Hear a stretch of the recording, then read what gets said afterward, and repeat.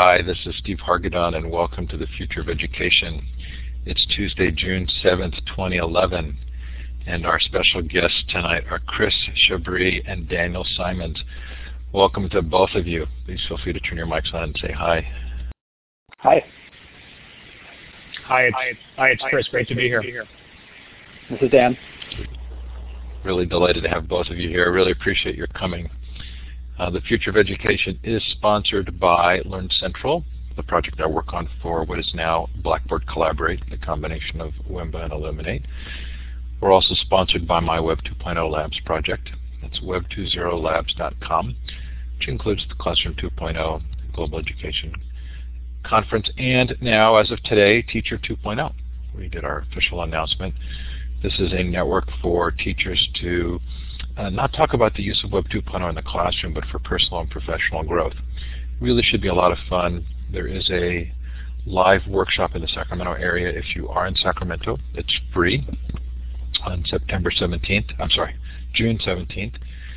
We also have kind of a sweet contest going on. I've never run a contest, but have this really nice 23-inch all-in-one Lenovo PC that I've been asked to give away. And so if you go to teacher20.com, you'll see the details on that.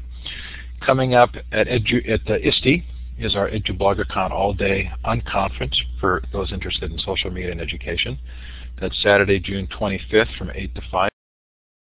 It is free. You do not need to be attending the ISTE show, but it is in the Pennsylvania Convention Center the Saturday before ISTE.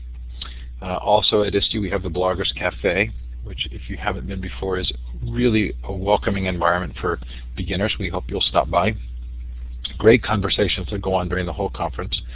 And then ISTE Unplugged, if you've ever wanted to present and have not been successful in getting a proposal accepted, or you've just not felt brave enough, or if there's a topic that was newer than when the call for proposals went out, you can go to isteunplugged.com. We have a presentation area, and we stream out live from that.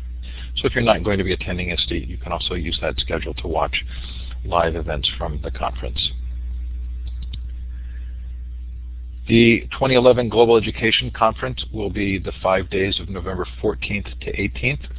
Again, this is a free activity, 24 hours a day, sessions from all over the world. This past year we had over 400 presentations from 62 countries. Should be a blast again. That's the Global Education Conference at globaleducationconference.com. Coming up on the Future of Education, tomorrow Troy Hicks talks to us about his book, Because Digital Writing Matters. Next week, Larry Ferlazzo on his new book, Helping Students Motivate Themselves. Denise Pope from Stanford on her book, Doing School. Most recent addition to this list is Howard Gardner on September 13th from Harvard. Howard was hard to book, but we're delighted to have him on the show. He's a very busy man. Lots more fun coming up. If you've missed one of our shows, they are all recorded in full Illuminate versions and in MP3 audio files. Last week we heard from Cal Newport on his fascinating book, How to Be a High School Superstar. Don't let that title fool you. This book is about more than, it's a deeper book than that. And in fact, it's a book with implications for educators and for anybody in terms of thinking about life and life balance. Clark Aldrich, Monica Hardy, Lisa Nielsen, and Kate Fridkis before that on unschooling, the unschooling movement. Jim Bosco on the COSN work on digital media and participatory learning. Sir Ken Robinson on the newest revision of his book, Out of Our Minds. Lots more. Hopefully there's something there that will be of value to you. If this is your first time at Illuminate, it is a participatory environment. Look for the emoticons at the bottom of the participant window, smiley face, a clapping hand. I'm going to recommend that all of you go up to the View menu, or View in your menus. Click on Layouts, and then click on the wide layout. It makes it much easier to chat. I'm going to give you a chance now, for those of you who are listening live, to indicate where you're listening from.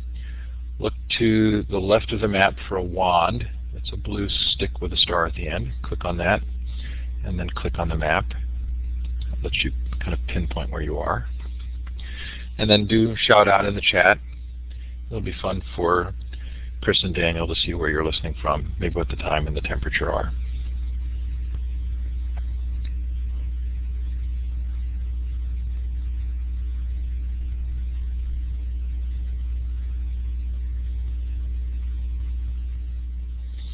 Well, we're really glad to have you here. Love the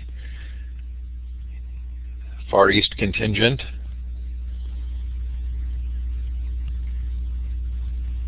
We know the time zone gets tough for Europe at this time.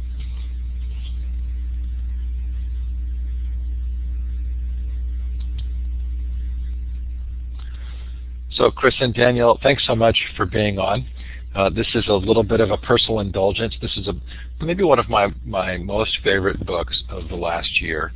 And Making the Tide Education will not be as tenuous as it seems, and I'm sure that you have lots to say on that topic, or at least I'm going to try and prompt you in that way. I loved this book. Are you hearing that from other people, especially on this day of the paperback issuing? This is Chris. I've heard that from people, and I'm very gratified to hear it. And I'm especially gratified that you liked it. Daniel, how about you? Yeah, on occasion we hear that. It's always nice to hear when somebody's actually liked the book or found that it's influenced how they think or how they teach, for example. Well, I'm gonna say that since reading the book, I've sort of have seen the world through a cognitive lens, and we're going to talk about that and talk about sort of what we can learn from the book individually. For those of you who are here who haven't seen this video, the Invisible Gorilla video, or for those of you who are listening to the recording, I'm going to go ahead and give you a chance to play this relatively short video right now. So I'm going to put it up in the web tour, and you'll have to click the play button, but let me tell you which video to watch. So a web browser should come up for you. If it doesn't for some reason, don't worry. Here's the link in the chat, and you can go to that separately in your own web browser. But you're looking for the first video, which is the selective attention test. And I'm going to tell you to go ahead and click play now, and we'll come back in a minute and a half, and we want you to watch this video. So go ahead and click play now.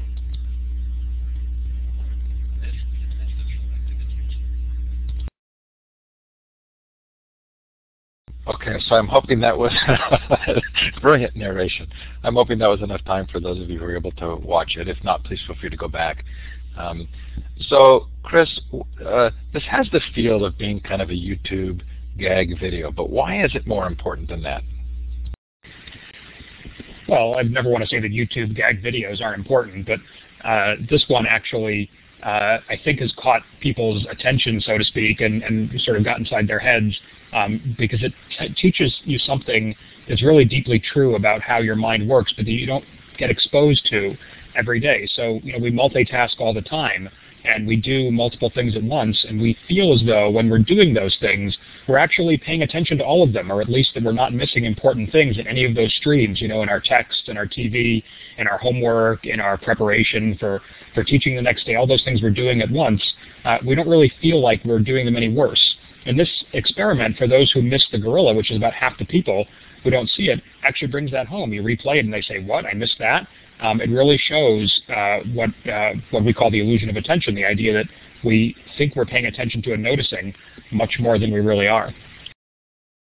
To chime in and add there, one of the things that's interesting about this video as opposed to our daily experience is that when you're watching this video, if I didn't point out, for example, that you missed the gorilla, you'd have no idea that you missed it. And that's how we go through life most of the time. We go through life not realizing that we've missed the obvious because we're not having it pointed out to us.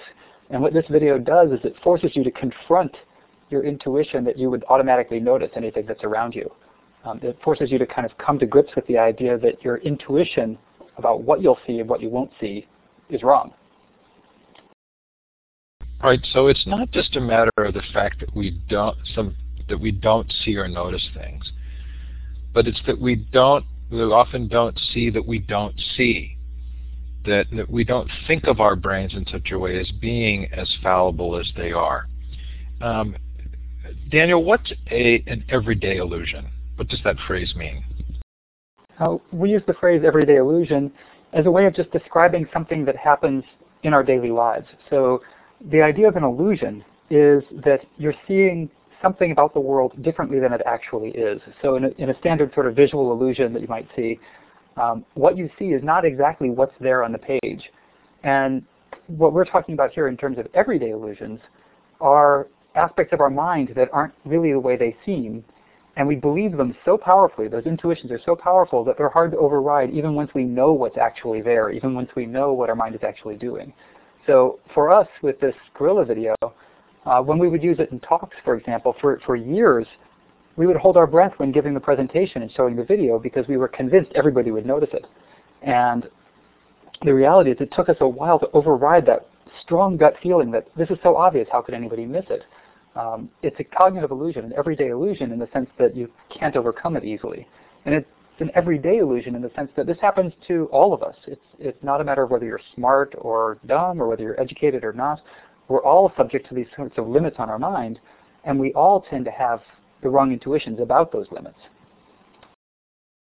So Chris, we're going to go through the chapters of the book, and we're going to talk about the examples you use. But these illusions, or the ways that our brains work, they actually exist for a reason, right? I mean, part of the understanding we come to through the book is that these ways of how our brains work are there for a reason.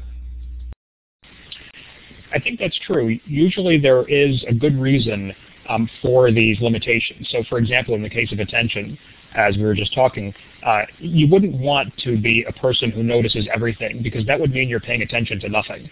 And the ability to pay attention to something, although it has a cost in terms of not noticing things that you're not paying attention to, and especially that aren't expected, it has a huge benefit. You can do a lot more when you're paying attention. In my cognitive neuroscience classes, I always teach that the purpose of attention is that it enhances information processing. We can process information in ways that we can't when we're not paying attention. So there's usually a greater benefit than a cost, and these illusions are sort of the dark side of some of our most powerful cognitive abilities. And the same is true of other areas like memory and knowledge that we'll get to later on, I'm sure. So one of the other books I've read this year that I really enjoyed was Dan Ariely's Predictably Irrational. And from that book, I kind of came away with the sense that the moment that we recognize some of the social pressures or implications, that we have gained some power over them.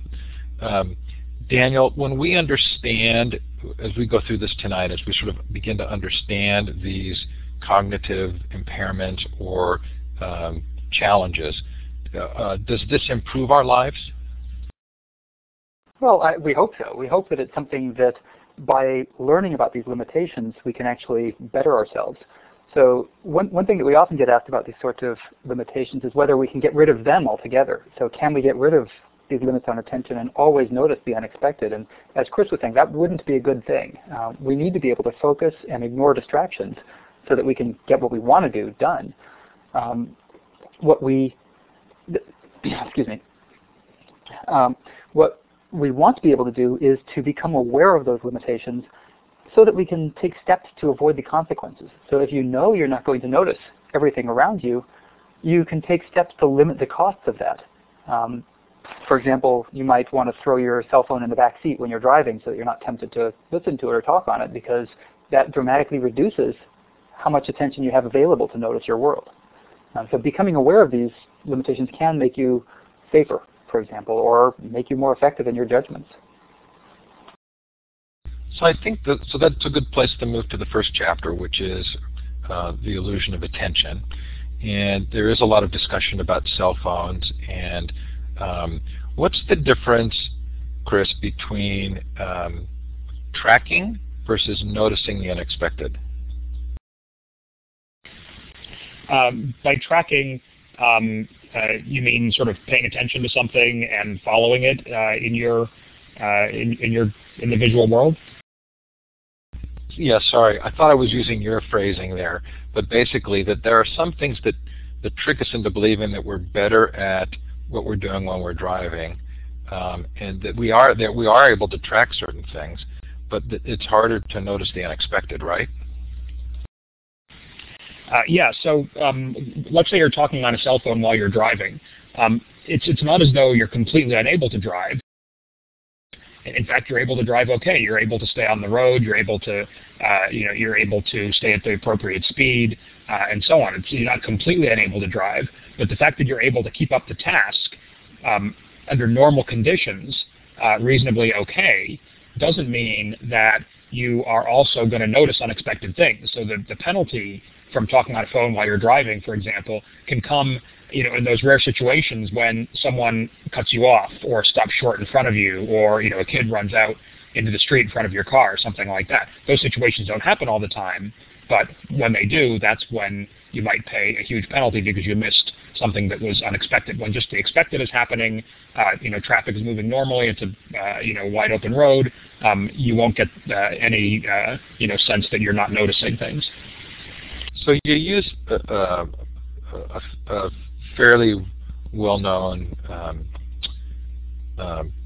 police case to identify this, and you use other cases of both known and relatively well-known and unknown kinds of examples to help convince us that we actually don't have the ability to attend to as many things as we think we do. Now, I know this in part because the joke in our family is that I have man eyes. I'm wondering if this really actually relates to attention. But I can go to the refrigerator and have a really, really hard time finding something that my wife finds right away. Do you have to convince people that we aren't able to attend, Daniel, as much as we think we are? I think so, in the sense that we if you look at what people actually do in their daily lives, they don't realize the extent to which attention is limited. So anytime somebody's driving and talking on the phone at the same time, they're implicitly making an assumption about what they'll notice and what they won't. There's this kind of automatic assumption that whenever something important happens, you're going to notice it. And talking on the phone decreases your chances of noticing it. Texting is much worse. So those of you who are commenting right now on this thread are probably having a harder time following the conversation. That's something that is pretty clearly documented, but we do it anyway because we think we're able to do it okay. Part of the key is that the vast majority of the time, as Chris was saying, you're going to be able to stay on the road. You're not going to get into an accident. You're not going to have problems. It's a relatively rare event that something unexpected or out of the ordinary happens and that the rules of the road aren't followed. And it's those rare unexpected events that cause problems. But every time you manage to successfully get home without a problem, you tend to inflate your sense that you can do it. And that's where the real danger comes in. If you look at people with the gorilla video and you ask them, how likely would you be to notice the gorilla? Over 90% say, of course I'd notice it, even though only about half actually see it. So that's a pretty strong bias about how much of our world we see. And I think it comes down to an assumption that if something important happens, we will notice it, when in reality we don't. So this obviously has really significant implications for these court cases where people will say, how could you not have seen this take place? Or the motorcycle rider who says, you looked right at me, how could you turn and not see me? There's a comment in the chat that we need to develop people to be self-aware. Is this something you can actually develop, or is this just something we have to learn to kind of work around? This is Chris. I don't know who you wanted to answer that, but I'll take a crack at it. I think it's possible to develop more self-awareness in the sense of developing a greater understanding of how your own mind works. That, after all, is part of the goal of teaching people in psychology courses. We're trying to get our students, when we teach psychology, to understand the human mind better, and that means they'll understand their own mind better. So I think that's definitely possible. I think what's going to be really hard is to somehow rewire the mind so that these illusions don't apply. The thing instead is to learn about them, to learn about your true strengths and your true weaknesses and how those differ from what you intuitively think you're good and bad at. And then put that knowledge in the back of your mind and use it in the future. Let's say when you are deciding how to study for an exam, if you're a student, let's say.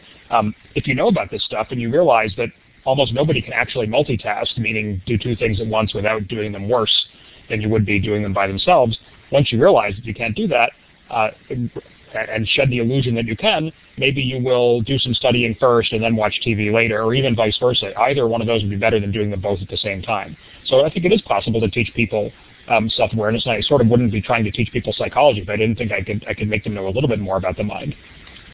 That's a nice. Oh, go ahead, Daniel.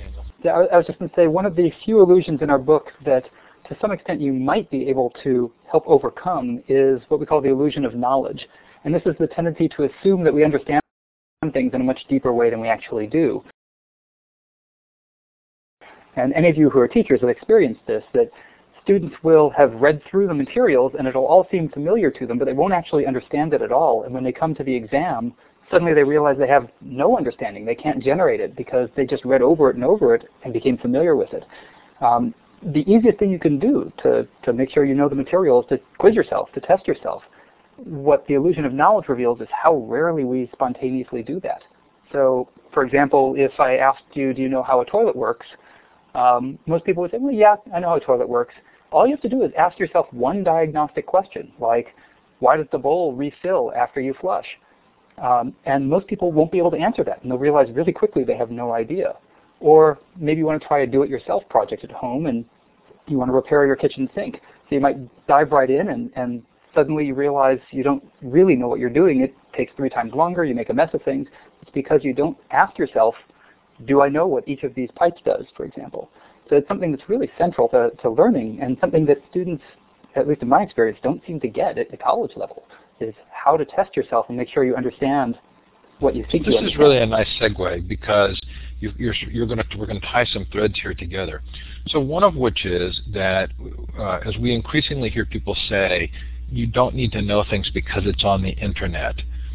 This will be sort of an interesting place for us to discuss that. And also, we've talked about on the show before the study at Stanford where those who thought they were the best multitaskers actually turned out to be the worst. So let's steer this just for a moment into this educational question. And Chris, how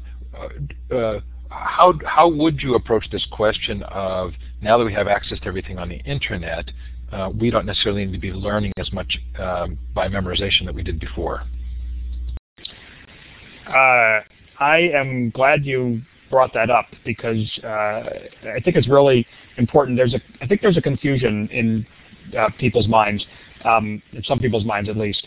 One of the things I study that's not really in the book, but is collective intelligence, and that's the idea that people, when they're paired up with other people, can collectively be smarter than individuals are by themselves. Well, people paired up with computers or people paired up with the internet collectively can be very smart, but that doesn't mean that we all all the time know exactly where the knowledge is, how to retrieve it, how to use it.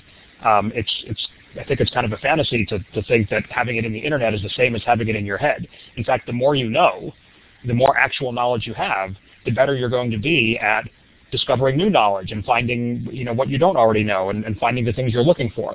I don't see any reason to sort of decrease the store of knowledge in my head because there's more knowledge at my fingertips now. If anything, the more I have in my head, then the more I can find out. It makes the whole system have greater capabilities than that. So now I'm really kind of, my brain is firing in many different directions, because part of what I got from the book was that we tend to see things that relate to understandings that we already have. And so this gives us a sort of a good framework for remembering the importance of context and really understanding other material in order to understand new material. So Daniel, is that fair as you're thinking about college students? Is this something we should be thinking a lot about? That's right. I completely followed the question, Steve. So is the question about understanding how their expectations coming into the classroom differ from what the professor or teacher is expecting? Well, I wasn't clear about it, but let me sort of think through this here. What I'm thinking is that that our perceptions are guided or determined by our previous experiences. And so our ability to absorb knowledge and put it into context is largely going to be, and to see things in it is going to be a function of how much we already know or ways that we've been thinking about something. And so that would be an argument for rigorous education, a sort of non-silver bullet. It's not going to be easy because of the webs there. And does that fit with your perceptions that we sometimes are using the web as kind of a crutch, believing that it can replace true learning, but that your studies would show that the more you have previous experience and the more you have an ability to put something into context, the more likely it is you'll be able to see it in a more nuanced way. I think that latter part is absolutely true, that the more you know, the more perspective you have, the more context you have in order to integrate new information. There are a couple of other elements to what you were saying that I'd like to touch on. I'm not sure that it'll completely answer your question, but let me give it a shot. One aspect was that the more context you have, the better able you are to integrate new information. And that's true, but it actually at times can present a problem for teachers. So there's the problem of the curse of knowledge.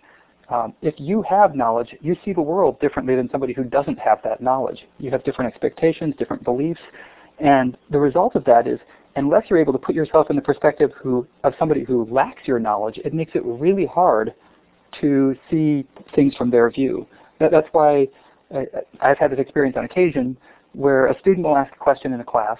The teacher will have absolutely no idea what the student's talking about because they're coming from a completely different knowledge base. But every other student in the class knows exactly what the student's question was. And it's because of this problem of the curse of knowledge. You have too much information. So I don't think it's just limited to the internet. Again, relying on the internet as a crutch that leads to this sort of lack of deep understanding.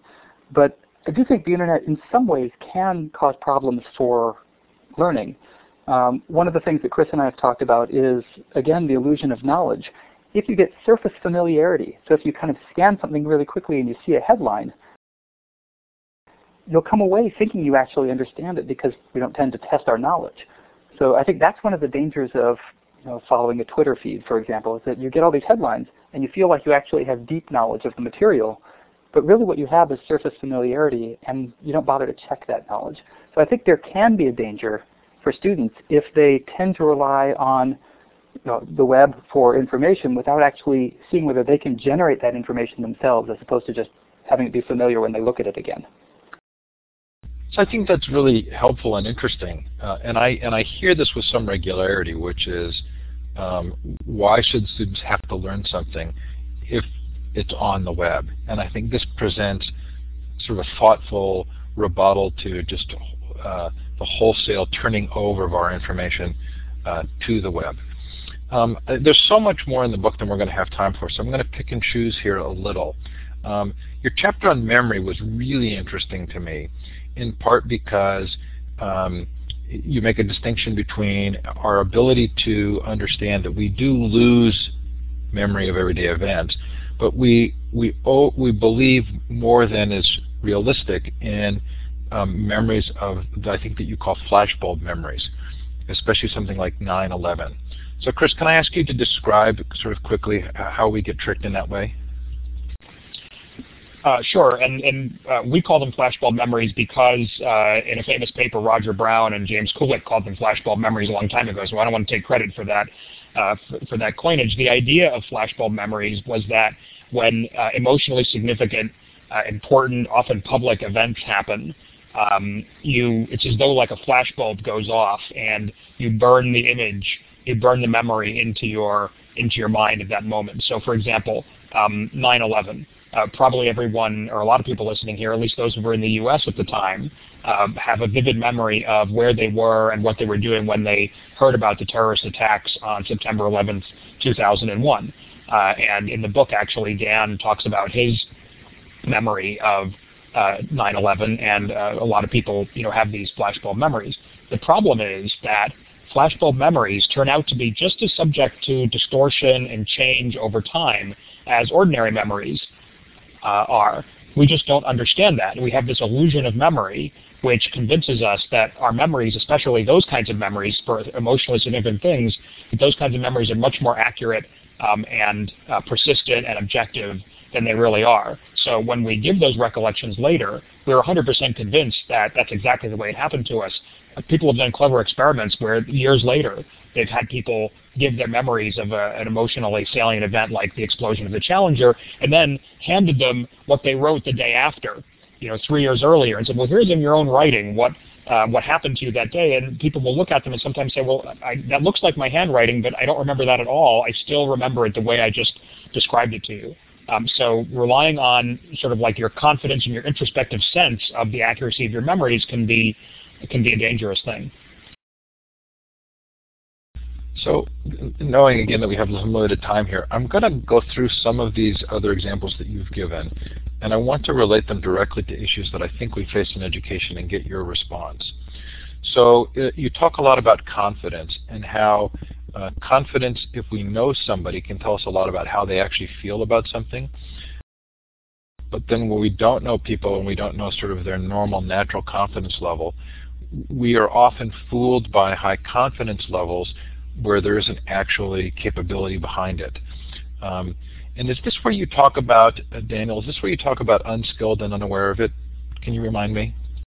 So that's an effect that was really first documented systematically by Justin Kruger and David Dunning. And another name for it is the double curse of incompetence. So it turns out that we're all somewhat overconfident in our knowledge and our memory and how much we're going to notice and how much we're going to keep track of and remember. But a particular group of people tends to be the most overconfident in their abilities, and it's the people who have the least ability, the least skill.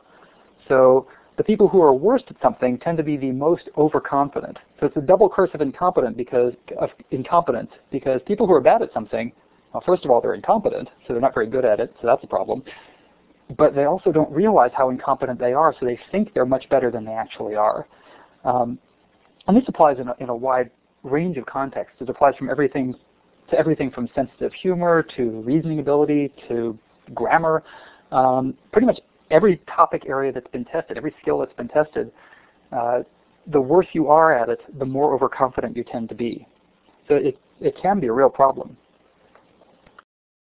So I know this is going to be a little bit of a leap, but I want to tie that unskilled and unaware of it in the confidence piece to the sort of the bicycle, believing we have more knowledge or understanding than we really do, to your look at causes and our sense of understanding of cause.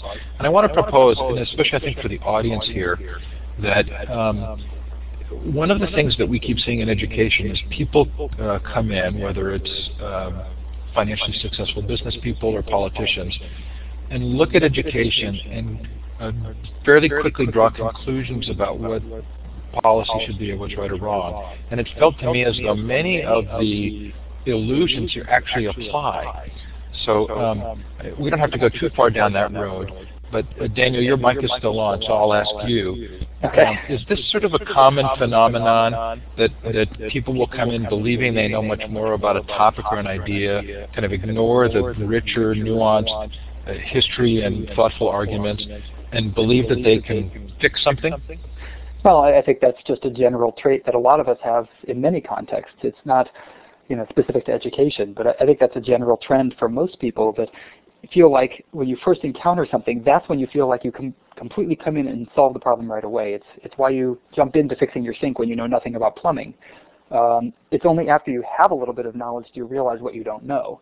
So I agree. I think that is a general problem whenever you're promoting a new policy. If the person who's doing it doesn't actually know in a really detailed way what the limits of their own knowledge are, that's when they're going to be most overconfident. So Chris, I'll switch back to you now.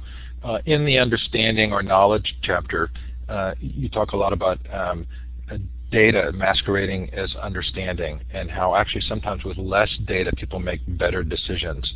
Can you think of ways that might apply to trying to measure something like education, which is hard to measure but which you can get data points? Could we say that that's maybe a cognitive temptation to use data where there isn't fuller understanding? I think that's always a possibility. I have to say I don't know enough about sort of educational measurement and some of those topics to give a strong opinion. I'm trying to be mindful of my own illusions of knowledge here and not go out on a limb when I might be cut off. But I do think that it's definitely possible to seize on any kind of data that you have and really pay more attention to it than it deserves. A great example from my own experience is student evaluations of teachers. when college professors get evaluated, especially at colleges that place emphasis on teaching ability, rightly so, they look to evaluate professors for tenure and reappointment and so on based on how well they teach. But the only really solid numerical data on how well they teach is those bubbles that the students check off at the end of the semester, at the end of the course. And it's easy to say, well, look, I've got all this data. That's what I'm going to analyze, and to not then combine any other kinds of information, because when you have easy data available to you, you'll sort of take it as an answer to the question, even if it's not necessarily the best answer to the question of teaching quality or teaching ability. Okay, again, knowing that there's limited time and that there's much more in the book that I hope those of you who haven't read it will now be tempted to kind of drill down on. For me, the chapter on cause, which included the sort of heartbreaking measles story and then the connection with autism, I read this just before Dr. Wakefield was accused of fraud. So I haven't followed that story too closely, but it felt very much to me like the book had given me a lot of context within which to watch it as it began to unfold. Do you want to kind of briefly describe the cognitive errors we make there with cause? And I'll pass this over to Daniel. So the illusion of cause is a tendency we all have to quickly infer whatever two things could be related, and one comes right before the other. We tend to assume that the first thing caused the second thing, especially if the second thing is crying out for an explanation. So the illusion of cause is our tendency to do this, and we do it promiscuously. Our mind is just intending to look at patterns and try and find what caused the outcome. So the example we talk about quite a bit in the book, as you alluded to, is the idea that vaccines in some way cause autism.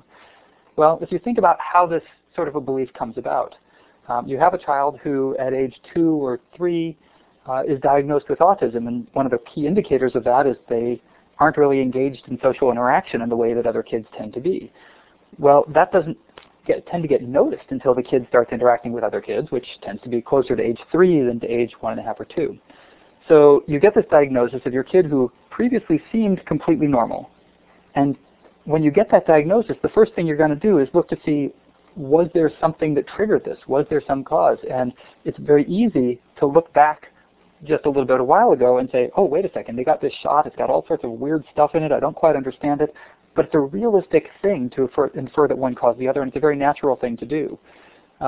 In some ways, it's a defensive thing to do. It's something that we're built to do because it might have protected us in a much earlier stage of our evolutionary history. So if you imagine, for example, that you had a friend who ate berries from a plant that had white spots on it and got really sick, the first thing you're going to do is assume that those berries caused your friend to get sick. And that's a reasonable thing to do. You're not going to eat those berries. But the logic of the situation doesn't tell you that the berries caused him to get sick. In order to really show that, you'd have to randomly assign 100 of your friends to eat the berries and 100 of your friends to eat some other control berries and see whether the rates of illness differed. It could have been that your friend got sick not because of the berries, but he was already getting sick, and it had nothing to do with it. Or it could have been that the berries actually helped him a little bit. He was going to be really sick if he hadn't eaten them. The problem is that we tend to infer cause from those sorts of anecdotal stories, from those individual cases, and that's where we can go wrong. Now we have the capability of compiling huge databases and sets of information and doing the systematic controlled studies. And we can see that the standard MMR vaccine isn't related to autism. We can do that in the databases, but that's not how we reason. We reason based on those individual stories. So the final chapter is on potential, and this clearly has direct application to education. And you tell the story of the Mozart effect, baby Einstein, and then being purchased by Disney.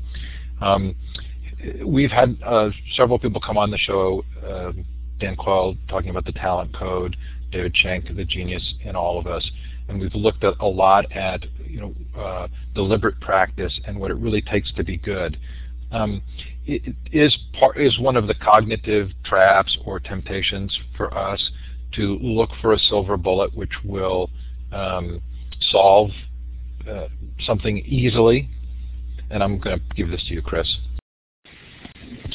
Yeah, the illusion of potential is the mistaken belief that the potential that we have inside of us to learn and acquire new abilities and skills and so on is easily unlocked with simple measures like, listening to Mozart's music for 10 minutes a day, or playing, fun video games that are going to make us smarter, or sit the baby down in front of a video or something like that. I think this is a great message for education, because there is a way to unlock our potential and make ourselves smarter and acquire new skills. It's called education and learning and studying and practicing and and all of that. It's been known for a while, and oddly enough, it still works. I have to say that you mentioned the Talent Code and Dan Coyle and so on. I think those guys have gone a little bit too far in the other direction by assuming or trying to prove that there's no such thing as talent or individual differences between people in different skills or intelligence and so on. Those things, certainly exist, and it's still actually a fairly open question as to whether, there's something about a person's makeup that would let me predict that they're going to have an easier time learning to be a concert pianist than a chess player, or vice versa. So they've gone a little bit too far the other direction, but it's definitely true that the way to access potential is study and hard work, not quick fixes. Strangely, we seem to keep on falling for these quick fixes, and that's what tells us that there's this illusion of the easily unlocked potential. Daniel, in the financial crisis, I think we saw a lot of these pieces kind of come together, and I know that this is something that's addressed in the book, and I've thought quite a bit about. And one specifically is the tie to believing that compensation will actually lead to people making good choices. And I'm not sure that's actually in the book, but I'm curious, between the time that you've published the book for the hardcover edition and now this new one has come out, has there been an increased sense on your part of understanding of what's taken place with the financial crisis? And would you like to say anything about that? Well, I think there is going to be endless analysis of the financial crisis. I think one of the real challenges here is that after the fact, and whenever you're trying to analyze a single historical event, we have this tendency to kind of look back for causes and explain them as if we know exactly what's happened. But really, a historical event is an anecdote. We don't really know if what was done led to the outcome. We don't really know if the stimulus package that was passed when Obama first got into office had any impact or not. All we know is that the situation at time 2 now is somewhat different than the situation was at time 1. We have really no way of knowing whether what was done made any difference or whether it was just happenstance. You mentioned compensation. I think that's one of the interesting cases of exactly this problem, that in a lot of cases, the judgment about whether or not somebody has succeeded and whether or not what they've done was effective is based on the current state of how that company is. So a CEO is praised if their company happens to be doing well, but a lot of the time the company might have been doing well due to factors that had nothing to do with what the CEO was doing. And when a company fails, oftentimes it's not had anything to do with what the CEO was doing. So I think that's one of the real dangers, is that we tend to kind of promiscuously assign cause and assign responsibility when we really don't have a good test of whether or not that method led to the success. It's one of the big dangers of the case study approach in business, in that if you're analyzing a case, you're dealing with an anecdote. You're not dealing with a randomly assigned controlled experiment where you can actually look at the causal relationships. I think one of the big dangers in analyzing cases like the financial crisis is that we tend to look at what's happened after the fact, and much like the case of vaccines and autism, we try and look for a cause. So we find a company that succeeded and look at what they did over the past years, and we just tend to assume that what they did is what led to their success, when really it could have been many other factors as well. So on the jacket of the book it says, reading this book will make you less sure of yourself. So when we become less sure of ourselves, when we do have some sense of humility about the cognitive traps that our minds can fall into, how do we move forward? How do we actually get things done in life, knowing that oftentimes those who are unaware of these sort of cognitive patterns may sort of push past us without realizing that we're being kind of thoughtful about thinking about what's really taking place. Daniel? you, Chris, there. So, I think the general idea is that by being aware of these things, if you better know your limits and you better know what these sort of limits on cognition that we all have, then you can take steps to bypass the risks and bypass the problems. So I think being a little more humble in what you don't know, for example, causes you to test your knowledge and look forward to it. But I missed the last part of your question, I'm afraid. Oh, that's okay.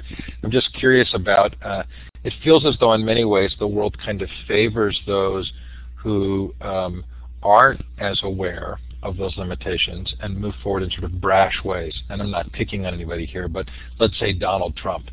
So, do we have to accept that just sometimes that awareness will not necessarily lead us to the kind of success that others would define, but that hopefully over the long run we're making better, more thoughtful decisions? Yeah, I think that's true. So Chris, you want to take that, or should I? Yeah, I wanted to jump in if that's okay. This is a great question. First of all, for every Donald Trump, and it's arguable how successful he actually is, and so on. He's been bankrupt and whatnot. But for every Donald Trump or every high-paid Wall Street executive, there are lots of people you never heard of who took risks and failed and are out of the business. Probably a lot more than the ones we've heard of. But we latch on to the ones we've heard about, and we look at those, as examples and assume that they illustrate a larger trend, when in fact they probably don't.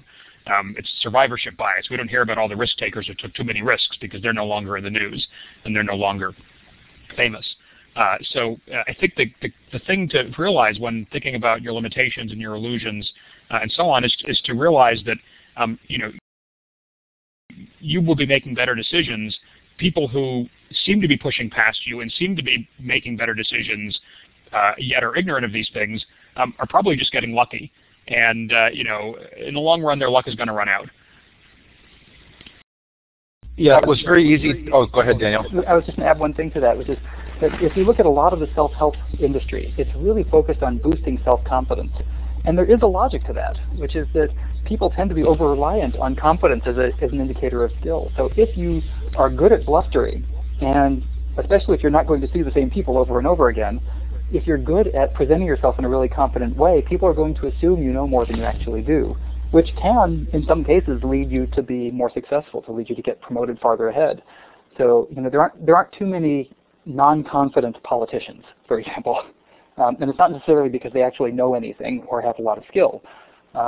It's confidence actually does help in those sorts of cases. So being completely self-aware so that you're not necessarily overconfident doesn't always help you, but it does let you know that you're doing what you're able to do and what you know you can do.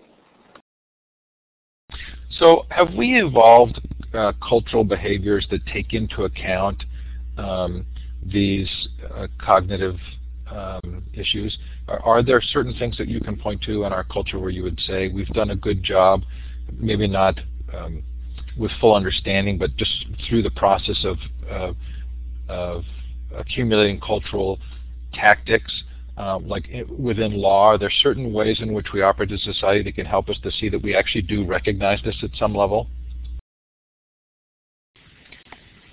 This is Chris. It's a really good question. I haven't tried to actually think of it directly in that way, but you can look at some cultural practices like the adversarial process in a trial. There seems to be some recognition in that process that it's difficult to figure out the truth, and we need some special procedures to allow for fairness in that. Because if we just let people go off in a disorganized way, then you'd have all kinds of bad social processes, mob behavior and whatnot. So there's an example. There's an example of one right there. The political process is another of combining individual opinions and beliefs to come to better decisions.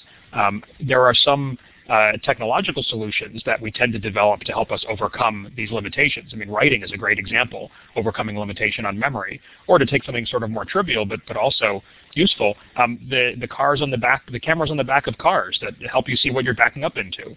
An expensive technological solution, but does sort of solve a cognitive limitation and a limitation of the design of the entire system, the blind spot in the back. I think what we need to do is think more about how our minds really work and develop more solutions like that, whether they're cultural practices, social rules, or technological innovations. That's a way to try to help us all overcome everyday illusions without just relying on each individual to solve them for him or herself. Daniel, are there public policy initiatives that you've seen that you feel do a really good job of addressing in a healthy way these cognitive issues? I'm not sure about public policy initiatives, but I do think in a lot of ways culture evolves to deal with the sort of limitations that we have. Right? So the whole road system is premised on some of the limitations we have. So we have clear indicators of when you should stop and when you should go, because we know we can't keep track of all of the cars coming from different directions. In countries where there isn't a whole lot of clear road marking and clear rules and people don't follow them, you often get mayhem. So I think part of the way that the culture changes is to try and deal with some of these limitations, especially the ones for which we're aware. So we know that when you're backing up, you can't see behind you very well. So that's an easy one to spot and fix. But there are a lot of other things that we don't realize are limits, and those are not going to be changed until people realize their limits. So I think I don't see a whole lot of public policy initiatives to deal with these sorts of things. One example of one that's been an attempt is there are a lot of laws now in states to ban the use of handheld phones, which is a start because handheld phones are distracting, they take away attention, make you less likely to notice things around you. But the problem is that people don't really understand why it is that we're impaired when we're talking on a phone, and it doesn't have anything to do with holding the phone in your hand. It has to do with the conversation or with a cell phone. And the result is that if you look at the research, hands-free phones are just as bad as handheld ones for the conversation. The only benefit of banning handheld ones is that you can't text, which is much, much worse than even talking on the phone. But what that means is that the legislation that's being passed is based partly on the right idea that we really can't do this at once, and finally we're getting enough evidence that people are realizing, maybe most of us can't do this. But it's still based on an illusion because we're not really questioning why it is that we have that limitation. And if we did, and the goal were to ban cell phones, you should be banning all of them, not just the handheld ones. Whether or not the regulation is the way to get around the problem, I don't know, but it's at least one attempt to kind of countermand some of these limitations. Chris, was there anything you learned between the two editions of the book? I've got the original hardcover. Was there anything you made changes to? We really only made a few, small editorial changes here and there, mostly almost entirely to correct a few errors that people were nice enough to point out to us. While we would love you to buy a copy of the paperback, you won't really learn anything different. However, there were some things that we did learn, and I just briefly speaking for myself, since I wrote the book, not only have we heard examples from people of things that happened to them, which illustrate these illusions, but I've started to see them more and more in my own life and whenever I read the news. I've been following the Bernie Madoff story, for the past couple of years, and there's every day that's in the news, I'm reminded of how many everyday illusions are involved in that case. People believe that Bernie Madoff could time the stock market perfectly because he had this masterful intuition, which is total nonsense, but it's a prevalent belief that gut feelings can work that well. He was able to snooker so many people because he mastered the illusion of confidence. He was able to seem like he was so smooth and knowledgeable and skilled that the people were taken in. You can actually understand a lot of everyday events and a lot of what's going on in the news today and so on through this lens, sort of these everyday illusions. It does give you, and it's given me, a different way of looking at the world. I think we've got time for one more question. Deb asked in the chat, what can you do if you see the gorilla and others don't? Is there a strategy to show the gorilla? My understanding is that you haven't really found any kind of a correlation between those who see the gorilla and those who don't. Would you like to comment on that, Daniel? This is one of the great questions. Are there some people who are noticers and other people who are missers, who would consistently miss the gorilla and other people who would consistently see it? And the short answer seems to be no, there really aren't people who consistently notice it all the time and people who consistently miss it all the time.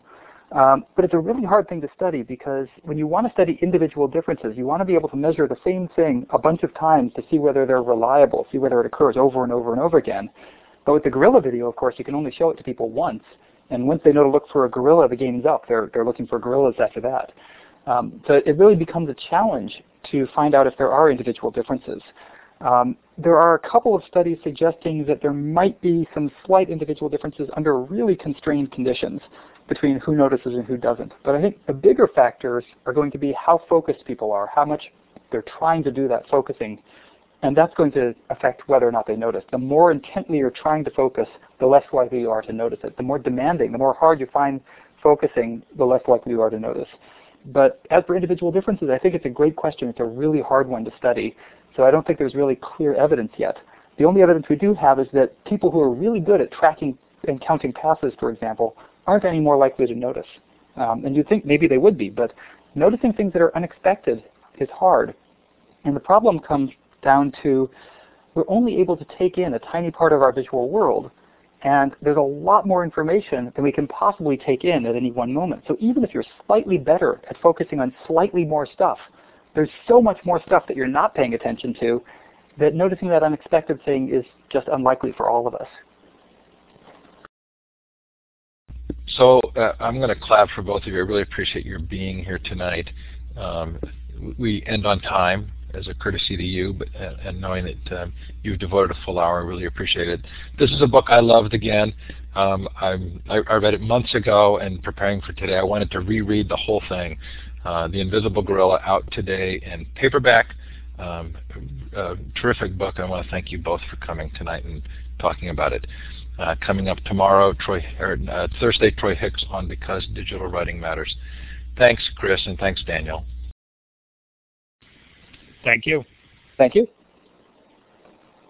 Yes, and as you can see, Daniel did put up the link to their website, theinvisiblegorilla.com, and there are other videos there. Even if you have seen the gorilla, you can look for the next video after that. And a good long talk that I think Chris gave at Google, which talks a fair amount about the Bernie Madoff scandal and other things. Contact information is at theinvisiblegorilla.com. Thanks, everybody. Have a great night. Take care.